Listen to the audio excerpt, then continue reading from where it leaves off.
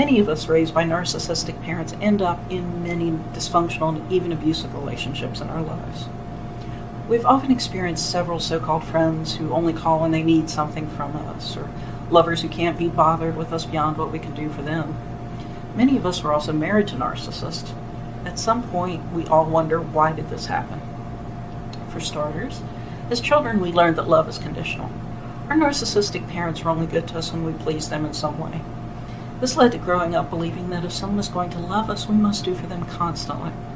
People who abuse others look for people like that. Many children of narcissists also grow up thinking that abuse equals love. Children cannot cope with the reality that their narcissistic parent doesn't love them, so they find other ways to cope with that fact.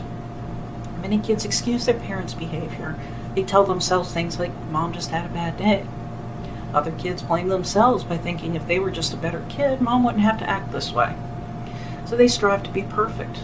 Whatever coping skill the child uses, it denies the parent is incapable of loving the child. The child then believes that her parent loves her and assumes that the abuse is just part of love. Children of narcissistic parents also are not allowed to have boundaries, so they never learn that they're allowed to say no. They grow up simply not realizing that they have every right to say the word no. We were also taught that we deserve whatever treatment we get. Narcissistic parents never instill self-esteem or self-respect into their children. In fact, they aim to destroy those things. This means that kids will grow up thinking that they have to tolerate being abused and that they deserve it. Very few children of narcissistic parents realize that their home life is abnormal at the time. They have their parent drilling into their minds that everything is normal, or maybe even that their family is special, but never dysfunctional or abusive. So as that child forms friendships and later romantic relationships, often the child is put off by someone who is kind and functional because the behavior seems so strange and different than what they're used to. Kind of along those lines, people also tend to gravitate to the familiar, even when what's familiar is abusive. There's a degree of comfort in the familiar because you know what to expect and what not to expect. Stepping into the unfamiliar doesn't have that big comfort, so it's not quite as appealing. This is true even in relationships. That's one big reason that abused children often grow up to marry abusive spouses.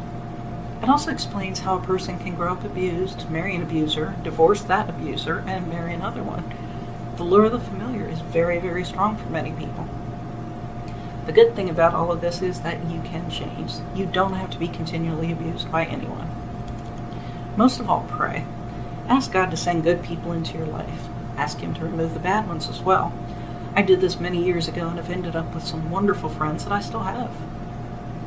The more you focus on your healing, the less abusive people will be attracted to you. Abusers love dysfunctional people because they're so much easier to abuse. So focus on your healing. It's good for you and it also repels abusers. Change won't happen overnight, but if you do these things, it will happen. You'll definitely notice a better quality of people coming into your life, and you'll notice the bad ones leaving.